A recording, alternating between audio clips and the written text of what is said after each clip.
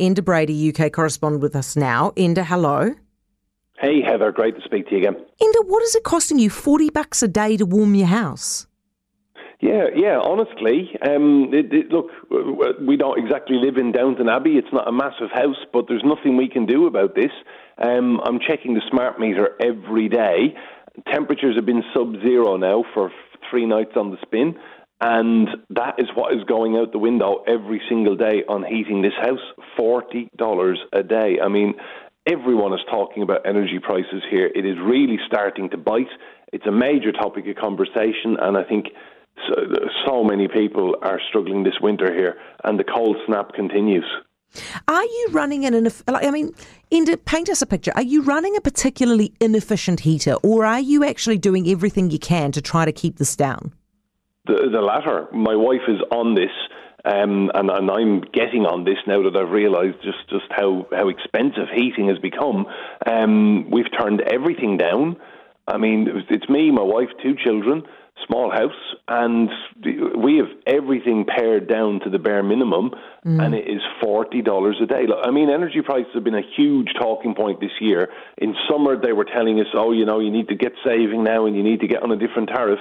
We are on the best tariff possible, and that is what is going out the window every single day. I mean, we have every measure you can imagine in terms of saving energy, and $40 a day is the cost.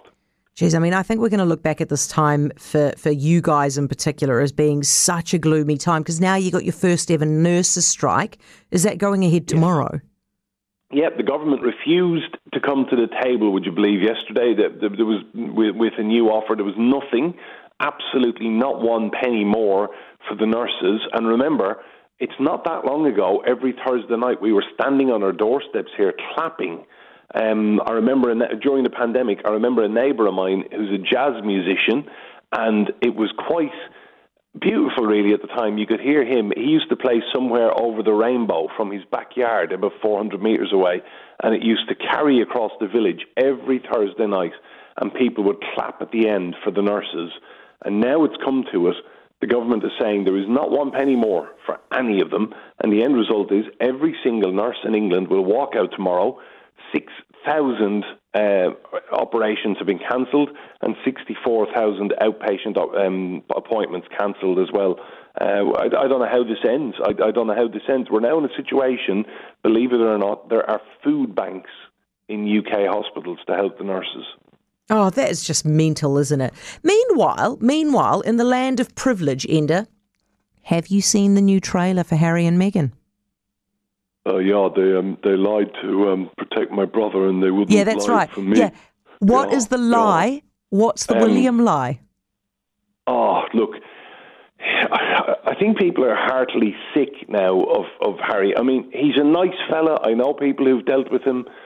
There's a time and a place for all of this, and I think given the state of his country right now, I don't know. I mean, look, he's obviously got to say and do something for the $100 million Netflix have given him and his wife, but choose your moment, read the room. Totally. Enda, thanks very much. Appreciate it, and look after yourself, mate. I know it's not a great time. Enda Brady, UK correspondent. 90% of parenting is just thinking about when you can have a break. And when you do take a break, enjoy the Parenting Hangover podcast. They go together like a tutu and jandals. We've said from the get-go, we ain't parenting experts, but it's cool to hear, what is your neighbour doing? What do they say? A problem shared is a problem halved. Oh, that's good. Not that my children are problems, but I feel better talking about it. The Parenting Hangover with Clinton Jordan. New episodes every Thursday on iHeartRadio or wherever you get your podcasts.